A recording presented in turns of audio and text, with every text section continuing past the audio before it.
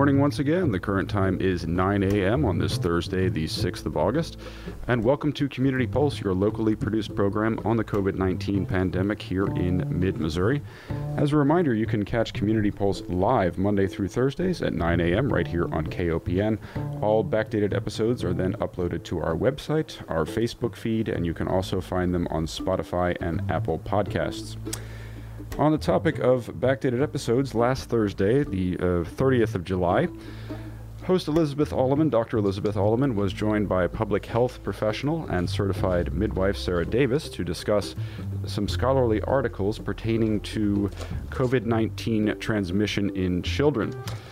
Both are back this morning to discuss three more articles, including a relatively recent scholarly study of a sleepaway camp in late June. Ladies, good morning to you both. Good morning. Good morning, Sarah. Good morning. So it was so interesting to me that you and I, Sarah, last week, was it earlier this week or was it last week? I'm kind of getting a little disoriented. It was last week. Yeah, just after we had done the program, I sent you a whole bunch of brand new studies. Right.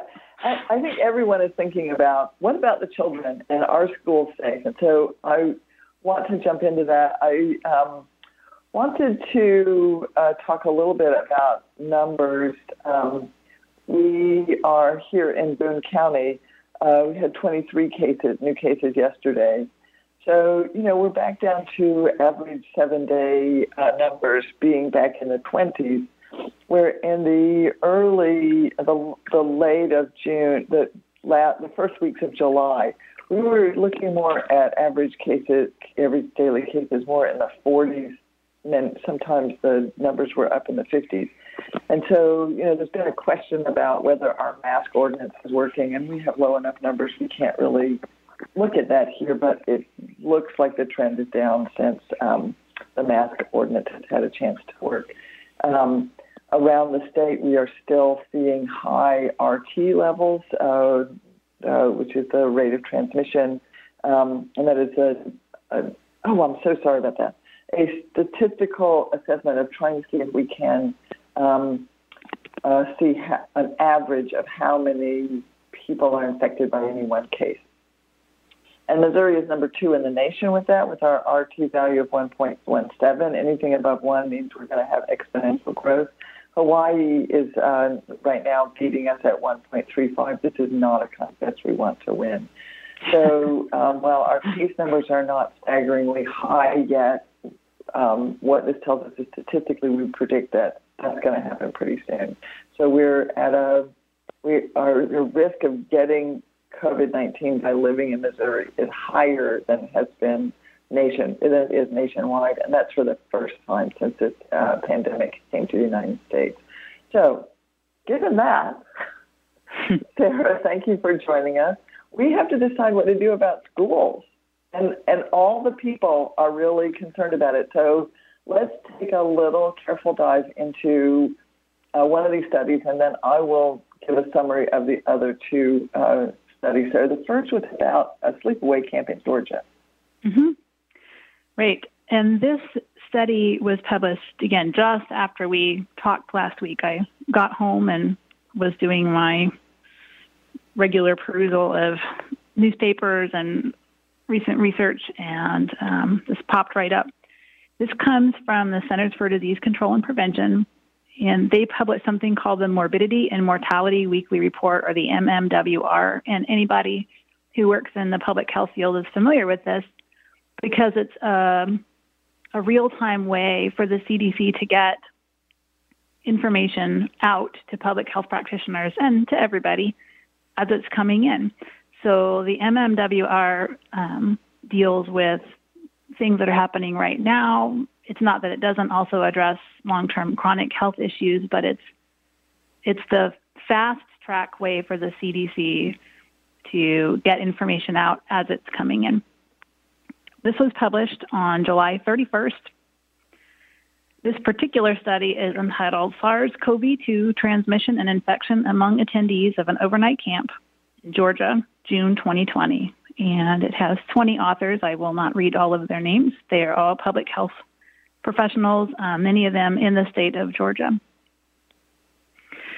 This article looks specifically at one camp in Georgia. This is a sleepaway camp, which had a total of 597 attendees, including trainees, staff members, and campers. And as far as what happened, like the story of the camp, this camp began with training for 138 trainees and 120 regular staff on June 17th. So they had 3 days of training until June 20th, and then 138 of those people went home, and those were the initial trainees. On June 21st, 363 campers arrived, along with 3 more senior staff. On June 23rd, a teenage staff member left the camp after feeling sick, and she was symptomatic in that she felt sick, and she, I believe, reported that she had the chills, and we don't have any other information about her initial symptoms. On June 24th, that symptomatic staff member was tested and got a positive result that same day. And on that same day, then the camp started sending the campers home. And by June 27th, everybody had left the camp, all the campers and all the staff, and the camp was closed. So on June 25th, the Georgia Department of Public Health was notified that this was happening, and they started an investigation. And as far as the investigation, the Georgia Department of Public Health had a list of camp attendees and, the trainees and the staff members, and they matched it with people who had tests that were registered in their state electronic notifiable disease surveillance system. And I think that we may have talked about that before. You may have mentioned this before, Elizabeth, but that right now SARS-CoV-2 is what's called a reportable illness, which means that states have rules about what happens when there's a positive test, like who you have to report it to. So there are some things that you do not have to report. You can go to the doctor and be sick with something, and they do not have to tell anybody that that's what's happened. But in the case of a SARS-CoV-2 positive test, that is reportable. So they were matching attendees with tests that were showing up in their system. Now, they had a total of 597 people that they were tracking, and that's because those were the Georgia residents. It turns out that there were 27 other camp attendees that they were not able to track for the study because they were not Georgia residents. So out of the 590, can I just slow you down for just a minute? This is a problem, a weakness of our system. And I'm not trying to say that I know what the perfect system would be. But the weakness of the system is that you can only, as a public health person, we're drawing these boundaries around who is responsible for following your case. And if you don't live in a particular county, or you don't live in a particular state, or your permanent residence isn't the United States, then there can be a gap in who it is who's supposed to be following what's going on with you. Go ahead. Right. And part of that is because in the United States, healthcare is very much a states' rights issue in every way, and so that includes public health. So different states have different public health infrastructure. And you're right that if you cross some jurisdictional boundary, then sometimes it's very confusing about who should be tracking you or if you will be tracked at all. So in this case, it turns out that there were 27 people who were not tracked because they in some way crossed a jurisdictional boundary, and so they are not part of this study. Out of the 597 people who were attendees who were a part of the study, we have test results, so that would be positive or negative test results, available for 344 of them. So that's 58% of the attendees that we have test results for. Out of those 344 people, we had 76% of them with positive tests. Overall, that's an attack rate of 44% of the original 597 people. Now, there's some really interesting pieces of this puzzle when we break down the positives, and it's relevant when we're talking about what happens with schools or other large groups of children. When we look at the attack rate broken down by age, we see that 51% of the 6 to 10-year-olds that we have results for were positive. We have 44% of the 11 to 17-year-olds, 33% of the 18 to 21-year-olds, and 29% of the 22 to 59-year-olds. So the highest attack rate is among the 6 to 10-year-olds as far as the children. The overall highest attack rate, if we looked at the campers versus the staff, though, was actually among the staff. And that's because many of the staff are actually some of the older teenagers in that breakdown. And we think that that might also be because the staff were at the camp for a longer period of time, that they arrived earlier and presumably had more exposure to each other. Yes. And this is my my bias. I always like to look very carefully at what the limitations are in any study. So I think this is actually a very good bias because no study is ever the be-all, end-all. These are all just little pieces of the puzzle that are leading us to look at the next piece of the puzzle. So limitations for this particular study are that people could have been infected outside of camp. And one of the things that happened was that when they were figuring out how to look at this outbreak, they had to have a case definition. So not just a positive SARS-CoV-2 test, but it had to happen within a certain time frame for people who had attended the camp. They defined that as any camp attendee who had a positive PCR SARS-CoV specimen collected or reported to the Georgia Department of Public Health between the first day of camp, and that would be the 17th of June for the staff and the 21st for the campers, through 14 days after leaving the camp. So again, people could have been infected outside of camp. We don't know. Another pretty big issue is that this study is likely to be a pretty big underestimate of cases. So we have 344 of the 597 people that we could track tested, or we have test results for them. And a really large percent of those people, 74% of the 136 cases where we have symptom data available, were symptomatic. And that doesn't fit with our previous understanding of the high numbers of asymptomatic cases in young people, who are the preponderance of the cases in this camp attendee study. So it's very possible that the symptomatic attendees were just much more likely to be tested, and that the more than 200 people that we don't have test results for,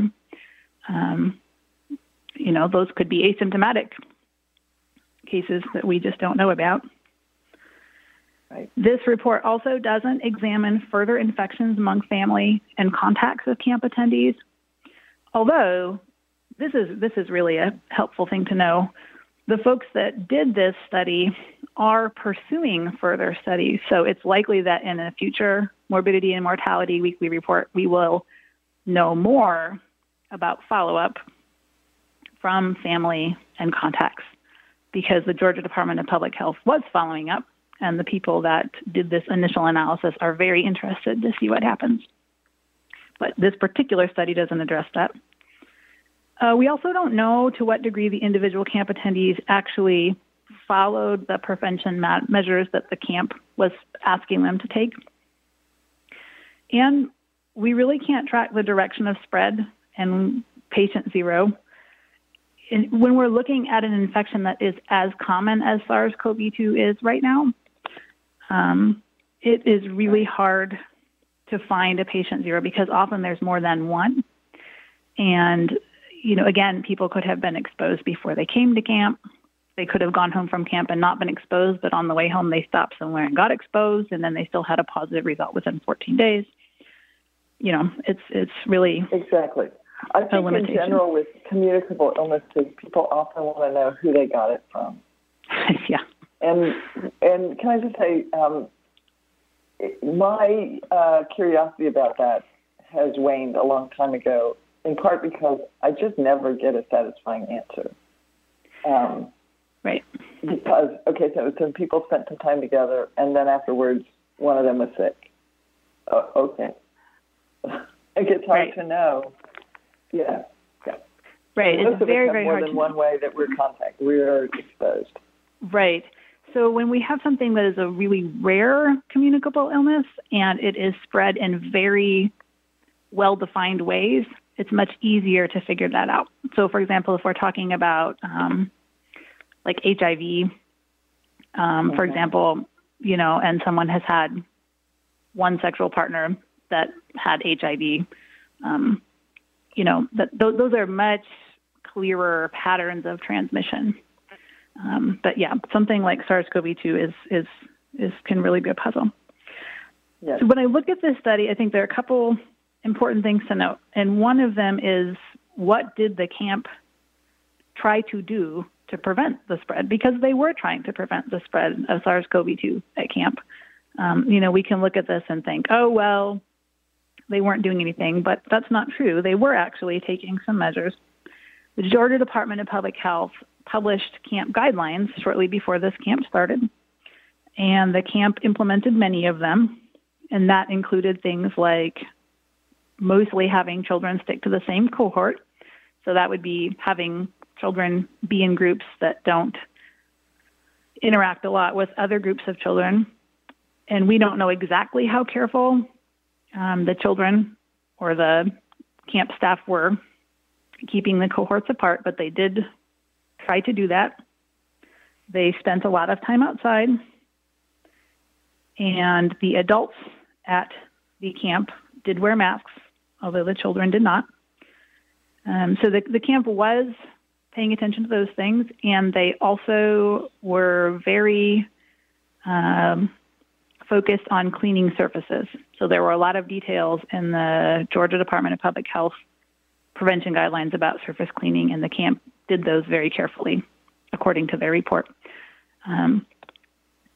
What the camp did not do was have everyone wear masks. That the campers did not wear masks, and they did stay in cabins, and the cabins did not necessarily have the doors and windows open at night. And we don't know if that's because they have air conditioning or, if there was some other reason that they didn't do that.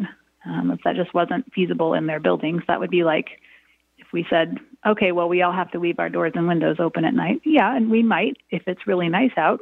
But if it's, 78 degrees at midnight and really humid, we might not. Not if we have air conditioning. And we're talking about Georgia. It was likely 88 degrees at midnight. Right. And, what if the screens on the windows are not intact? Or, or if some of the campers or the staff member have significant respiratory allergies. There are... Right. There are very good reasons to not do that too. Right. But it's helpful to look at what the camp did and did not do, because what that is information for the rest of us about what might or might not work in other settings. So some takeaways are that large groups of children in settings where they do things like chant and sing, which the campers did, and spend time inside, whether that's dining halls or cabins, are actually really, really good ways to spread the virus. Okay, and again, we don't know how many people showed up and were SARS-CoV-2 positive. It could have been that there were a lot of people. It's possible that in a setting where only one person is SARS-CoV-2 positive, that out of the 600 people, you might end up with fewer infections. But, maybe if 20 people show up positive, you get a lot more spread. We don't know. But we do know that this particular kind of environment seems to be really good at spreading SARS-CoV-2. Right, and it comes on the heels of us having talked about how it appeared that children under the age of 10 maybe were less likely to spread this virus. And this is showing that, no, children as young as 5 are likely spreading the virus as well, or acquiring the virus. Right, and, they are definitely getting it, yes. Yes, I have a pet peeve about the way this study is being quoted, and that is that it's talking about how, this demonstrates that children of all ages can spread this infection. And there were no participants under the age of 6. Right. And it's also true that we do not actually know who is spreading the infection. What we know is who was positive out of the people that we tested. So again, any study is only one little piece of the puzzle, and I think it's very helpful to consider that these are just little chunks of information, and they're just little guideposts for us as we consider what to do. But you're right that the youngest campers were 6, and so we have no idea from this particular study anyway what happens with those younger children. And again, we don't actually know who was spreading it at the camp. We only know who was positive out of the people that we tested. Even when we listen to the story, we never know for sure what it was that was the moment at which transmission happened and the direction of transmission. We can get some presumptions about that, but it's not like we can watch the virus jump from one person's nose to the other and say, aha, it was at that one. It was because you shouted or you coughed or you sang. Right. It's like, we could have, we just can't see that. So, do you have other things you want to say about that, or shall we talk briefly about these other 2 publications? Yeah, I think you can go ahead and cover the other 2. That's my summary. Okay. So the other one was age-related differences in nasopharyngeal severe acute respiratory syndrome, coronavirus 2, SARS-CoV-2 levels in patients with mild to moderate coronavirus disease in 2019. This was published on July 30th, 2020 in JAMA Pediatrics, MD PhD studies authors in a peer-reviewed journal. So what they were just looking at was if we swab people's noses that we believe to have the illness, how much of the virus is there? So they were looking at quantitative measures. And they specifically excluded people with severe disease because that is associated with higher viral shedding. And that's not really relevant to what we're trying to do in the community because those people were on oxygen support. So that is relevant for people who are taking care of folks in the hospital. But, the kind of questions we're asking of like, who can go to summer camp and who can go to school, that wouldn't be all that helpful. So between March 23rd and April 27th, they did a second test, it sounds like, on nasopharyngeal swabs collected at various inpatient, outpatient, emergency department, and drive-through testing sites at a pediatric tertiary medical center in Chicago, Illinois. And it was all individuals aged younger than 1 month to 65 years. So we are really looking at, unless you're thinking about that first month as a consideration, we're looking at the entire span of childhood. Final cohort included 145 patients, so not a really big number, with mild to moderate illness within 1 week of symptom onset. And they were looking at children under 5 years, children aged 15 to 17, and adults 18 to 65.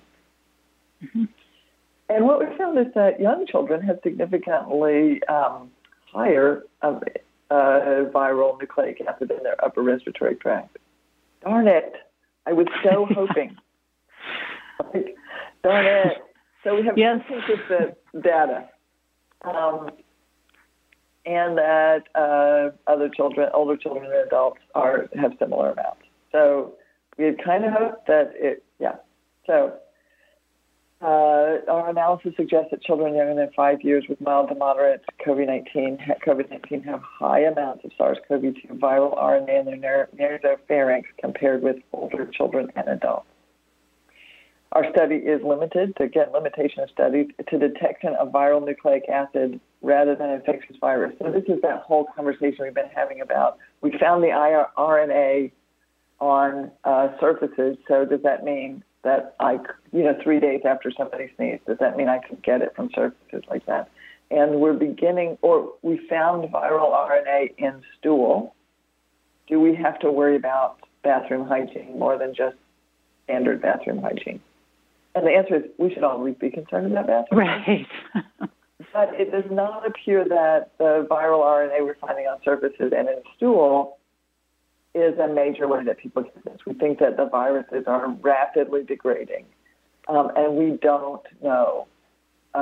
Really, this is a marker, and it's not been 100% calibrated for if it's really correlated with infectiousness.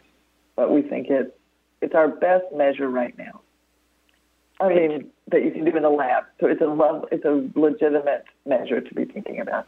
So that was kind of disappointing that it turns out that maybe these young kids are not spared.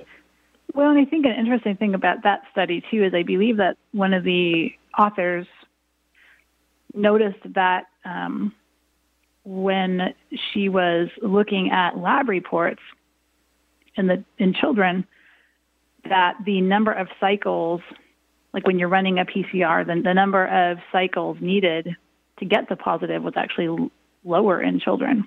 And that was what made her want to pay attention to that, which is an interesting thought and process that led her to examine that phenomenon and see if that was a piece of information that was going to be helpful.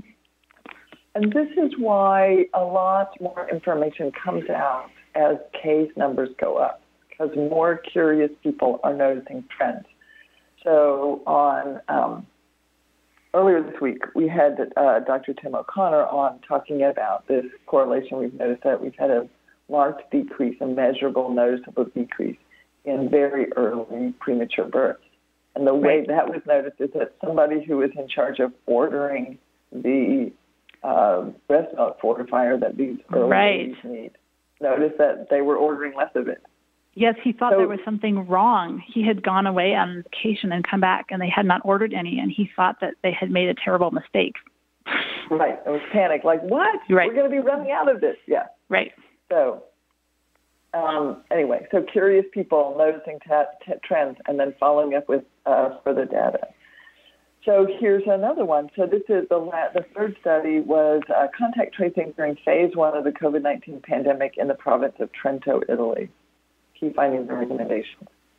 So they did contact tracing in Trento, Italy when the numbers were high. And they used a contact tracing website, which I'm not sure I quite understand how that works, but that's how they got their data, and that was confirmed by people actually contacting these people and talking to them. And what they noticed was that they were looking at cases and then their contacts and tracing them. One of the sobering things was they said contact tracing was performed by public health visitors, nurses, and doctors, and after case numbers overwhelmed capacities, by other health workers such as safety inspectors, controllers, or administrative personnel who were repurposed as contact tracers. So it is, again, a limitation of the study that many of the people who were doing the contact tracing when numbers got big, were people without decades of experience doing this work. I am sure their intentions were great, and I'm sure they did the very best training they could. And I'd like to point out that that's also true in the United States at this time, all over the United States, including in Missouri. Yes. That administrative personnel and other people are being trained to do that. And that is not necessarily a bad thing. That is a very positive thing that we are trying to have more contact tracing. But I'm just clarifying that we are also doing that very thing. Of course we are. And we should be. It's just sad that we are overwhelming our system. Yeah. So one of the other limitations of the study is that some people were identified as cases based on a positive test, and other people were identified as a case if they had close contact with a case and then developed symptoms. So we then just presumed they were positive. And this is a thing that we do with other illnesses. So with, say, strep throat. I often diagnose one person with strep throat with a test, and then when the household contact comes up with a sore throat and a fever, I call them strep throat and treat them as well. Anyway, to get this, what they discovered was that early in the situation, most people the transmission seemed to be from workplace. Mm-hmm. And then once there was a lockdown, much of the contacts, the cases, the contacts who turned positive were household contacts of cases. And what we saw was that people of all ages seemed to be able to, the contact of cases of all ages turned positive. So 0 to 14 ages, their secondary attack rate was 8.4%, 25 to 29% was 9.2%. So the question was, if the question is sort of, well, are children going to bring this home from school to their household contacts? And the answer is, yeah, not as much as older people, but yeah, it's not that much different. So sadly, we are not going to be protected by this demographic trend. Right. And we have run over time, so I want to say thank you so much to Sarah Davis for joining us, a public health expert and certified professional midwife. And I want to remind people that you should wash your hands, wear your mask, take your vitamin D, cultivate a cheerful confidence in your ability to fight a virus. And we will talk to you on Monday. Thank you very much, Dr. Alleman. It was so engrossing to listen to you both that I lost track of time myself. That will, of course, conclude today's edition of Community Pulse, and it will indeed put us on a break for the weekend. We shall return Monday at 9 a.m. with a new episode. Thanks very much to Dr. Elizabeth Alleman, the host of today's program, also the host of Your Health Matters here on KOPN. A very, very special thanks to Sarah Davis, public health professional, who was so kind to join us for the second consecutive week to talk about recent scholarship. We will post links to said scholarship on our Facebook page, where we will also upload this episode. You can find it at kopn.org, also on Apple and Spotify podcasts. As always, we want to know what questions, comments, and insights you have related to the coronavirus. Please leave us a message at 573-874-1139, email us at gm@kopn.org, or find us on Facebook or Instagram. Coming up next, we have an abridged version of Background Briefing. Please stay safe, please stay informed, and to flagrantly plagiarize Dr. Alleman, please cultivate a cheerful confidence that your body has the ability to fight an infection. We will speak with you next week. Thank you so much for joining us on your listener-supported and volunteer-operated community radio station.